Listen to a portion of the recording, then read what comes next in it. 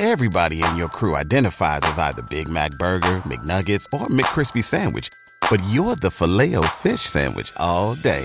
That crispy fish, that savory tartar sauce, that melty cheese, that pillowy bun. Yeah, you get it. Every time. And if you love the Filet-O-Fish, right now you can catch two of the classics you love for just $6. Limited time only. Price and participation may vary. Cannot be combined with any other offer. Single item at regular price. Ba-da-ba-ba-ba.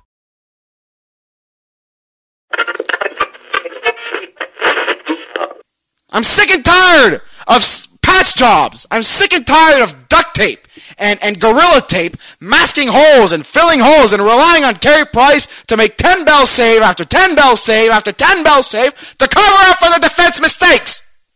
I'm sick of it.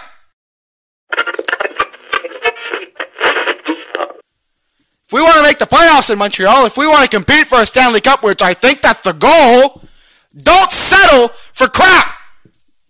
Don't settle for mediocrity. Don't settle for Brett Kulak as your top four defenseman. Go out there and trade for one. Go out there and sign one if you have to. Improve the roster.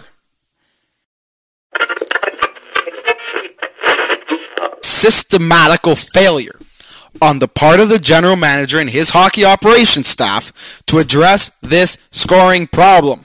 Enough. Enough's enough. I'm sick and tired of it. Coming to you from the greater Montreal area, this is the Not Happening Podcast, where we talk any and all things related to the Montreal Canadiens. I'm your host, Joshua Delorme.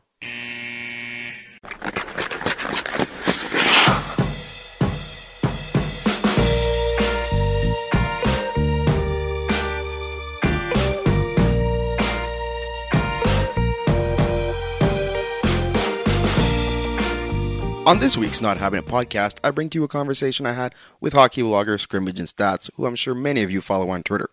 If you don't, I strongly suggest that you do, because he puts out lots and lots of great content related to rookies and players eligible for this upcoming draft. In this conversation, we talked about what goes into creating a mock draft. He also outlines a few players that the Canadiens would be happy to get with the 15th overall selection in June's draft. And we also talk a little bit about prospects already in the Canadian system. I will make sure to put the link to his mock draft that he made in the description for this episode. I really enjoyed looking at his mock draft because there's a lot of great stuff out there for you and puts a great recap and description of each player in his mock draft, so you really can have an understanding of what this player is and whatnot, even if you've never heard of him before. So that's pretty cool. So before I play the interview, I'd like to remind you all that you are always invited to reach out to me on Twitter with comments, questions, or suggestions for future shows.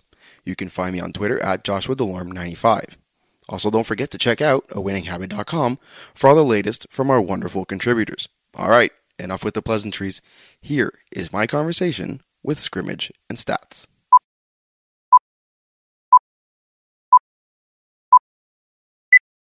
How are you? Not bad yourself? Good, thanks. Thanks again for doing this. Oh, not a problem.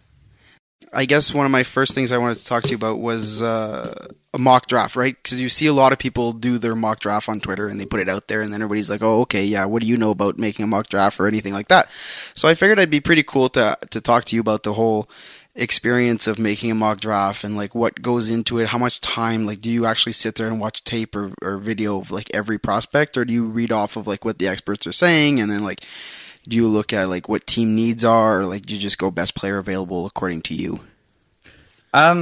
So it's a complicated process for all. I guess it depends on how much time you're willing to spend. A lot of people will kind of wait till this time of the year to develop a mock draft, to kind of feed on what they're being given in terms of content from people that do take the time to watch the players religiously, say, for a living. So there's nothing wrong with that, and it adds to the fun of getting to know the player, and it is really cool. For more serious mock drafts, there's other people that do this too that I find are really good. But in my case, there were fortunately a lot of prospects that I would watch that would play the players that I initially was looking to see in past draft years. So you kind of get to know who X or Y player is based on their draft status locally. And then when their year does come, you already have a recollection, and in some cases tape, that you can go refer to if you're ever looking to make a kind of progression analysis. So how have they gone from year one to year two? So for fans that like a guy like Jesperi Kotkaniemi, well, if you were to look at the way that Trevor Timmins was scouting in Pori the year before when he was looking at Ikonen, who was playing for Kalpa, well, he got a sense of what was going on, especially with Christopher Rockstrom in Europe, of what was going on with Kotkaniemi. So it's kind of the same process where you see how far they've come, and now you're able to project based on how they are now with their peers, how far they can go. That takes time, it takes thinking, it takes process. But what's really fun is then once you've done it with a lot of these players, you've developed like maybe a good base of 50 players at the top of your list that you can kind of play with. You're able to come up with a complete, cohesive kind of mock draft. However detailed you want it to be is however much time you have to learn about the player. But the gists of the players, where they'd be, and something that you're probably a little bit more familiar with would be like the needs of an organization. You're able to kind of piece a puzzle together. So it's quite a fun experience. I invite even individuals that don't necessarily know about a prospect. This is a good opportunity to just even learn about them, even at a most basic level, just like an afternoon read or something. Yeah, well, that does sound like a lot of work, and that's probably why I've never actually gone ahead and done it. I'm not the biggest follower of rookies and prospects and stuff like that. Like I'll know the big names at the top of the board, but like I'll never sit there and actually like watch them unless there's like a CHL game on or something that has like nothing, and there's nothing else to watch. So which is mainly why I could probably do a mock draft of like the top 5, but like after that, forget it. I've got nothing for you. And so when I saw your mock draft that you put out on Twitter there at the beginning of the week, and I thought it was great because it wasn't just like, oh, here are the players that I would go and like rank them 1 through 30. You really like gave a brief description about the player and stuff like that. So that was really neat too. Like a different, like usually I'll see mock drafts on Twitter and it's just like, here's the list, like right 1 through 15, and there's no detail. So like a person looking at a mock draft that's never heard of this player before doesn't know who anything of is. But when they look at your mock draft, if I just scroll through here quickly, if I look at, let me see here, at 14, Arizona, who you had Arthur Kaliev. Like I've never heard of this guy before, right? So like I can read a brief little description of like what's written about it. So that's I just wanted to point that out. That was a really neat thing that you did there. Thanks, man. I mean, it's to kind of shed light. The one thing I think that we do well in the hockey world is sequencing and using videos to kind of bring in or introduce you to a player. So I think The Athletic is doing a lot of this, and it's really fun. And I'm really glad you enjoyed it. That was kind of the intent. So awesome. Yeah, cool. All right. So the other thing I wanted to talk to you about was the Canadiens draft pick. We're picking 15th. Very important. And contrary, there were some fans out there that were holding out to the slimmer of hope that they might win the draft lottery and move up, but not was the case. So they stand pat at 15, and so I wanted to ask you, one, to talk about who you have going at 15, and if you could also give me like a list of like 3 players that you could potentially see available in that area, and that you were like, yeah, this is a player that if he's available, the Canadiens really need to go after this guy. Mm-hmm. Well, I think it's most definitely the player that I selected at 15 for Montreal. I feel like Vasily Podkolzin, whom anybody listening to this is probably going to be like, well, what the hell? I just saw him at like 4th overall like 2 months ago. Right. Yeah, that's absolutely right. You did. And obviously, generally Canadians, in general, not just fans of the Habs, but in general, have access to TSN, have access to Chris Button, and he's been pumping Podkolzin's tires all year. I really like the kid. I think he's exactly what Montreal lacks in terms of top, big, bruising, scoring winger. Just really, nose for the net, good puck skills, determined. Just essentially Gallagher with the size is what I like to call him. I really just like his intensity. But the reason why he'd fall is the same reason why we don't see Alexander Romanov in a Montreal Canadiens jersey right now, and that's because he's got a 2-year KHL contract beyond this point. And anybody generally picking in the top 10, maybe 12, they're going to want their player sooner rather than later. They're going to want it within the next 18 months to 24 months. They don't want to chance 24 months and then possibly another contract if Podkolzin, strikes it big. You never really know. Right. So they wouldn't really want to chance that. And a lot of the teams picking in the top 10, save for maybe Anaheim and I would argue Buffalo because of just the amount of prospects that they have in their system, I'd say that everybody in the top 10 desperately needs that player to be impactful within the next 2 years. And even once you start going from Philadelphia to Minnesota to Florida, these are all teams with dire pressing needs that I think that the player that they want is going to have to be NHL ready-ish. You're going to start seeing more of the risks between pick 15, 16, and in my opinion, 17, because you have the Canadiens who will most likely have someone drop to them at 15. It almost seems inevitable at this point. 16 belongs to Colorado, who was already picking a 4th overall. And then you have Vegas is always a wild card at the draft. So for me, I think that knowing that the Canadiens won't chance trading down at this pick, if Podkolzin is there, I think they'd go for him. However, if we are looking for who could possibly be available at that point, my honest opinion is you'd have access to a guy like Arthur Kaliev, who is a primetime scorer. He scored 50 goals in his draft year in the juniors. By far the best scoring Canadian hockey playing eligible player. So CHL, Western Hockey League, Ontario Hockey League, Quebec Major Junior Hockey League combined. I really like what he can do in terms of scoring. There could be underlying attitude issues and compete issues, but I always kind of hold that in contempt because I remember other 17-year-old players that had attitude issues that wound up becoming great players. Most notably, Ryan Getzlaf had that tag stuck on him and fell out of the top 10 completely and into the 20s in 2003. He had a great career. And now he's considered one of the top leaders in the NHL, right? So. Exactly. So, I hold what coaches and GMs say about a kid into a little bit of context. There's always the Josh Ho-Sang situation in New York, but not really in this case. Another forward other than Podkolzin and Arthur Kaliev would be Philip Tomasino. And not many people know about Tomasino because he was playing on a stacked team for the Niagara Ice Dogs. Sorry. And really, what I enjoy about him is his game is pure speed. He's a speedster. He can go on a breakaway on the snap of a finger. He's got decent size. He's already 6 foot, about 180 pounds now at this point. So he's very much a good all-around player. He had 36 goals and 36 assists for 72 points in 67 games. So an offensive player, even playing third-line minutes, which is, in my opinion, insane and comparable to a guy like Arizona's 5th overall pick last year, Barrett Hayton.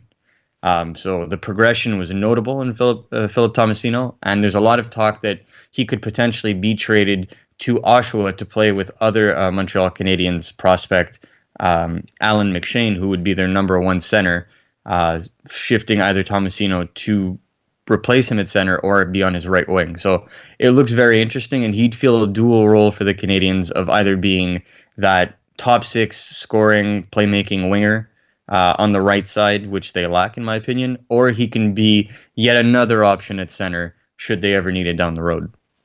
All right. And then I guess the last one, would be Cam York that I would look at. Cam York fills a need for the Habs, that desperate left defenseman. Plays a game similar to the other Cam that we know in the NHL is Cam Fowler. And was the number 1 defenseman for that stacked U.S. national team, which has Jack Hughes, Alex Turcotte, Cole Caulfield, and all those guys. So I think the Habs have a really, really good shot at getting a good player. 15th overall, we've seen great players in past years. So honestly, I feel like if Trevor Timmins, gets the ability to make that pick without any interference, I think it's going to be a home run. Now, I've seen a lot of people out on Twitter, and I've been guilty of this myself too a little bit. Is they look at a guy like the possibility of maybe being able to draft Philip Broberg, and you have him going to Florida, if I'm not mistaken. Yep, and I can already tell you that in my revised version, he'll most likely be either hitting the top 10 or in the top 10. So he's moving back up in your mind, right? He's moved from the conversations I've had about people in the scouting world and where GMs are going in terms of how they value Broberg since the U18s. He's trending up, in my opinion. Yeah, because he had from what I've understood, he had a pretty good year last year. He shined a little bit through the summer last year, and then there were a lot of expectations for him starting the year, and he was really considered, one to be, if not the top defensive prospect, to be in the top 3 for sure. Absolutely, and we saw that kind of taper off throughout the season. I don't know if it was lack of production or whatnot. Yeah. And so I've seen a lot of mock drafts where he comes out around 15, 16, 17. But I always kind of question that. I always thought to myself, boy, if they take him at 15, that seems like a sneaky, like a steal to me. Because like everything I've seen or read about the kid is he screams top 4 defenseman, reliable kind of guy. Yeah. So if you're telling me he's probably going to move back up, that doesn't surprise me at all. Well, the reason being is that we've seen this in drafts, and in my personal opinion, I think this is what's going to happen. There are 2 defensemen in this draft that could possibly come out of nowhere and jump into the top 10. One of them is Broberg. The other one is the German defenseman we see playing in the World Championships right now at 18 years old, Moritz Seider. Either one of those can push a GM in that direction where he can climb into the top 10, 12. And I think Broberg has the most realistic shot because he's been around that point all year. But the U18s, I think, kind of solidified that his Ivan Halinka last summer was not a fluky performance, and that he actually has all the tools and simply needs the right coaching and the right system to be able to utilize his strengths. So I wouldn't sleep on Philip Broberg. I know there's a lot of like recency hate on him because of that, but if anybody's watched his games, even in the Allsvenskan in Sweden, he's been rather good. It's just he's been coached and told that, yes, we know you're very good offensively internationally, but here, because we want to help you develop, you got to focus on your defensive game. And that's what a lot of people aren't taking into consideration when they look at a guy like Broberg, because they're expecting, a Boquist or an Eric Brandstrom when they kind of don't have that top pair potential that those 2 guys had, which is nothing on Broberg, but it's power to those 2 other prospects. So apples and oranges. A friendly reminder here that this podcast is associated with Fansided's AWinningHabit.com. AWinningHabit.com is where you can find all of your Habs-related content by people that are just like you, fans of the team. So don't forget to go out and check out AWinningHabit.com for all of our latest posts, editorials, and analysis of the Montreal Canadiens. All right, back to the podcast. Yeah, all right. So if I shift my attention a little bit towards prospects already in the system in Montreal, I think everyone can agree that the 2 top prospects, I mean, if not the 2, like definitely in the conversation for the 2 top prospects would be Ryan Poehling and Nick Suzuki. To me anyway, they're 1 and 2 are definitely in the top 3. Yeah, I was going to say, worst case scenario, I'd say 3 if you're really high on Alexander Romanov. But yeah, I've seen people that are really high on Romanov. I've seen people really high on Brooke. Yeah, thanks.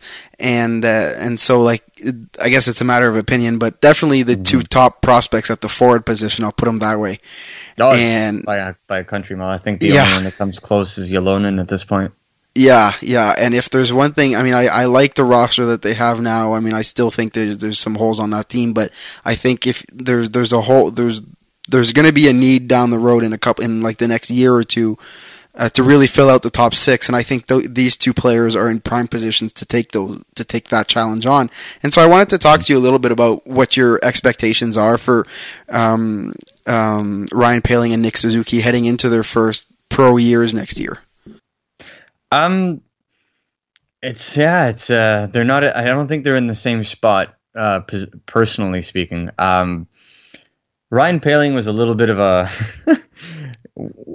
How do you even back up that hat trick performance in his first game? I don't know how he can possibly live up to that hype now with most I don't fans. think that's not going to happen. It's just this is why I like to temper my expectations, but at the same time, I want to temper fans' expectations because yes, he is a very, very good prospect. There's a reason why Montreal couldn't believe that he fell to 25th.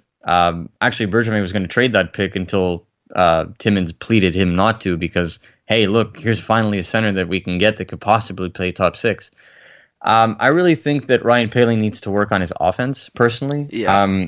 I don't see the need in putting him on the fourth line. Oh, personally. dear God, no. Yeah, no. I think that's why they re-signed Nate Thompson, is to potentially play fourth line, and that's why they re-signed Jordan Wheel, is to fill in on that fourth line should they ever have issues, because he's shown that he can do both quite easily.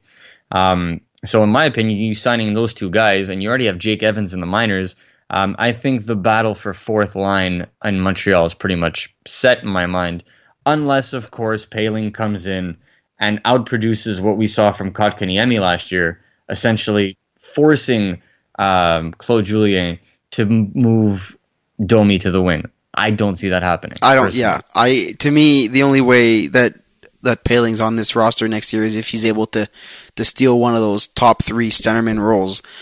Because if not, I've said it before and I'll say it again. He needs to play in Laval, and I want him to play like top minutes, penalty kill, power play, top 5-on-5. He need keep throwing him over the bench and he needs to play and he needs to develop, because I think I've watched him play a lot, and to me, like you say, he needs to develop that offensive style a bit. And fans out there that are going to come at me on Twitter because of the hat-trick performance, let's not get our hopes up on one game here. But I think if, to me, he's always screamed very good third-line center that can play in the top six, but like don't expect him to be like a 70-point player kind of thing. No, that's it. Top end potential for him as a second-line center. I've been not afraid to say it for a really long time. I think that the issues behind his scoring, or the questioning behind the lack of production vis-a-vis other NCAA players, is because the team that he played for, St. Cloud, plays in the NCHC, which is the most defensive league in all of the division in all of the NCAA. So it kind of plays that way, but it also has to play with, he was always taught to pass the puck first. He was the setup guy over there in St. Cloud.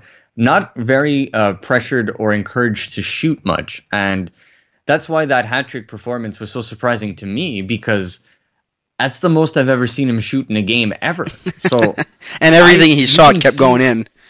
Yeah, that's the thing. That's what I found interesting, is that the shot quality is there.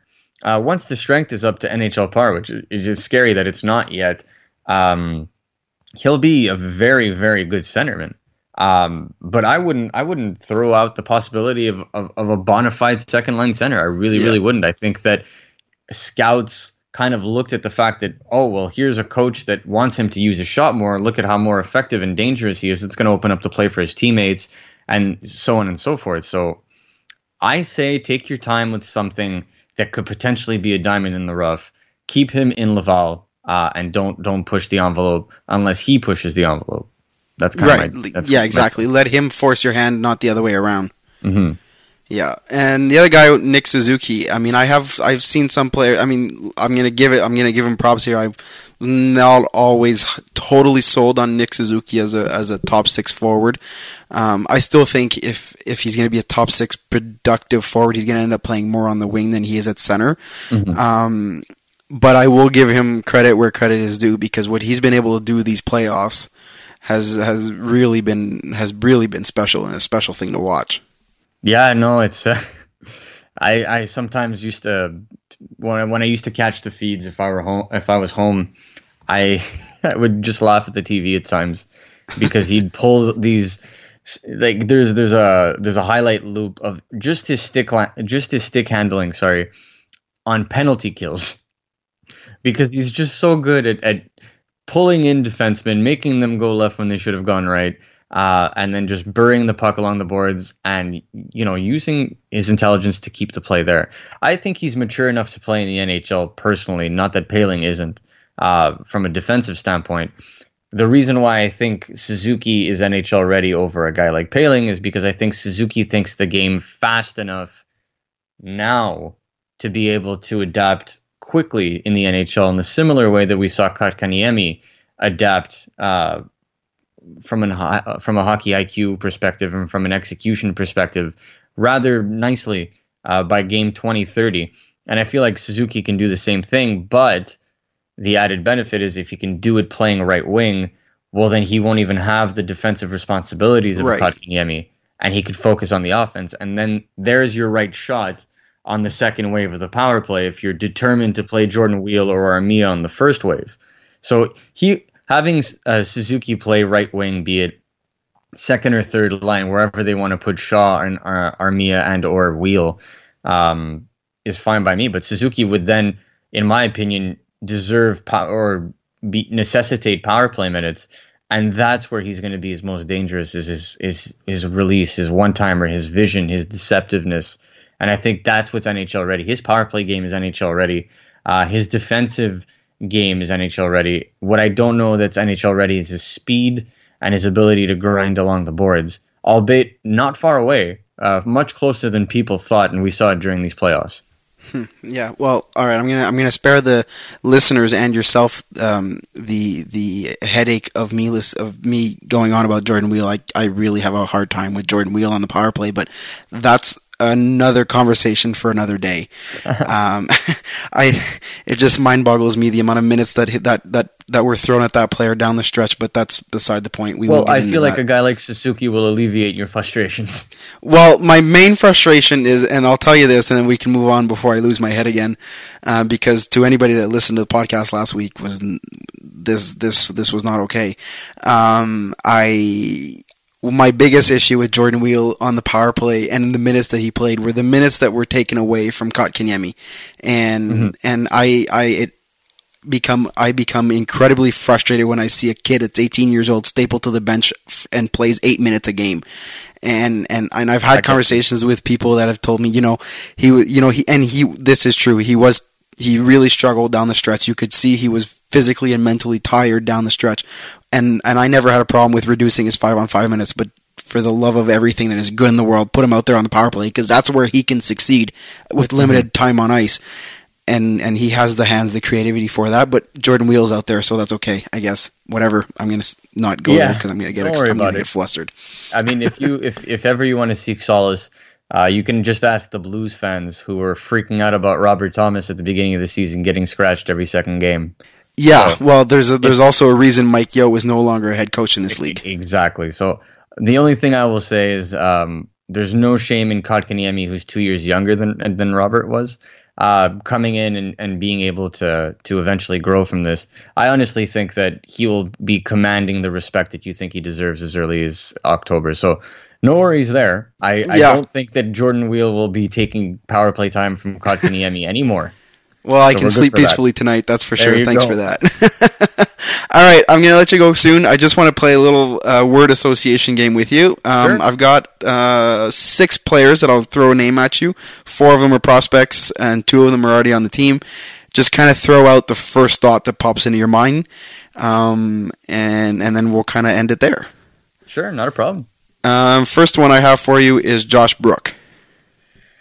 Oh, shot pass. Cool.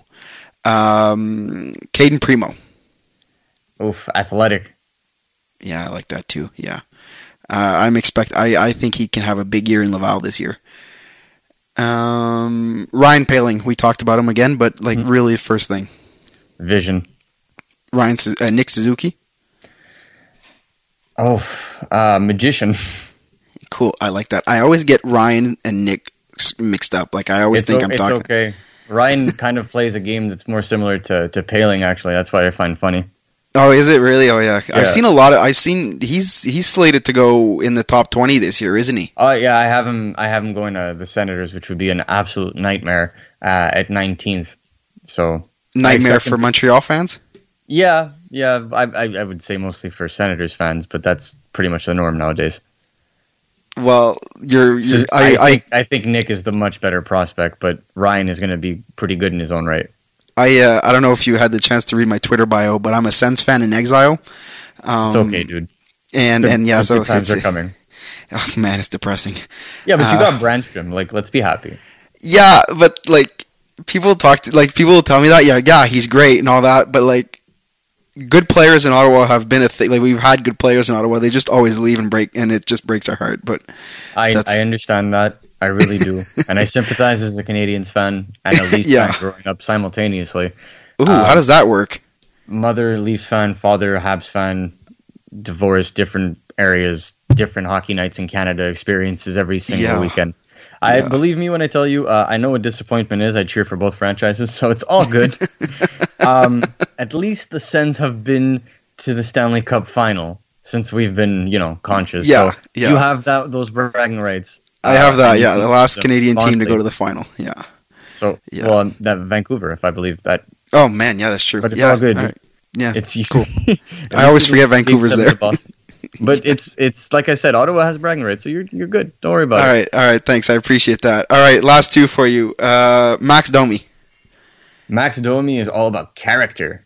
Yeah, that guy like lives and breathes Montreal Canadian. Like you can tell how happy and how much he embodies being a Canadian. I remember when he got drafted, I believe in 2013. Could be wrong, but he was drafted somewhere like 13th overall. And when Arizona called his name, the disappointment on his face instantly it was just instant. You just saw like his father just patting him on the back, like "Good job, kid," and he's just like, "Oh shit." Yeah, I'll be honest. I was not impressed with the trade last year. I'm a big Alex Galchenyuk fan, and I really thought Arizona had ruined Max Domi. Like I thought, okay, we're gonna get like a third line player, role kind of guy, and man, he surprised I think a lot of people this year. Yeah, well, I mean, 5-on-5, he was as dominant last year as he was this year. He was one of the top players at 5-on-5 per 60 minutes. What he lacked was a decent power play, which he didn't find in Montreal. Yeah, but fortunately for him, when he was on the power play, it did go in for him. Or in terms of production, his production on the power play was, I think, second or third best on the team. So he was still very productive per se. If he had an actually like top 10 power play, I'd argue he could have been a point per game player. So power to him, but it goes to show you that his hard work and his speed within the system is absolutely beautiful to watch. Yeah. All right. Last on my list, Jonathan Drouin. Yeah, me too. I'm just what's the word I'm trying? In French, I guess it's a better assoiffé. I'm thirsty. I want to see more fire. So I guess like hungry would be the word. Yeah, I think this is going to be he's going to need to put out a big year this coming year. I think he really needs to change the perception around him. Yeah, no, I mean, the perception's been there pretty much since he was in Halifax. That there was a talk of this. But he was uber talented in junior, and he could do what he wanted. In Tampa, you kind of got a sense that it was there, and then he had a really, really good season where he got, similarly to this season, 53 points. And then obviously got traded to Montreal, and Montreal tried him at center. Yeah. Which, oh God. Yeah. I don't know what was a worse experiment, Frankenstein or Drouin at center, but... yeah, once they finally put him at left wing, I find he did well, but again, I don't know why at the last 20 games of the season everything tapered off, because he was coming in strong for a 60-point season. Yeah. And a overall very good season, but his last 20 games were atrocious. So he fell apart. I don't know if it was his nose injury or he couldn't breathe as well anymore, if there was another injury involved.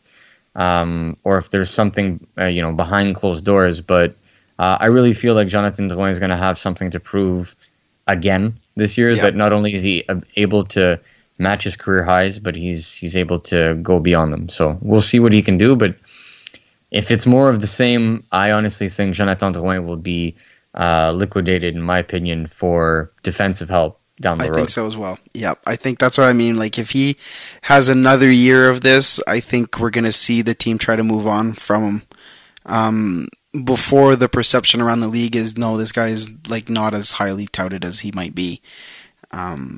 But yeah, no, I think this is he's in line for a very big year, and I hope he can. I hope he can do it. I mean, the talent is there. You can see the talent is there.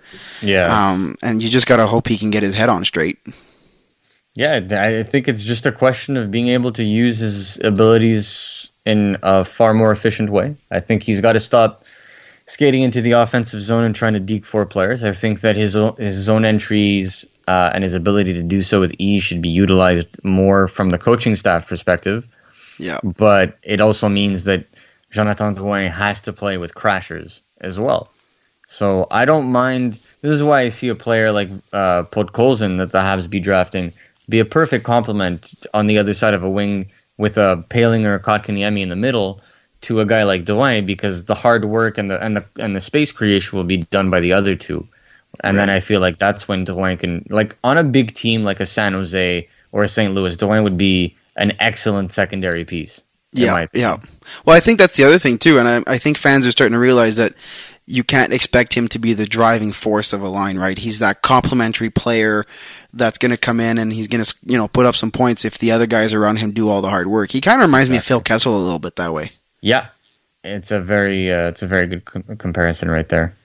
Yeah. All right. Well, I really appreciate the time. Thank you very much for doing this. And if you're up for it, maybe I'd like to do this again after the draft, have a little conversation about the draft picks and stuff like that. Oh, yeah. I love talking. I love looking back on the picks a few days later after you've had the time to read up on them.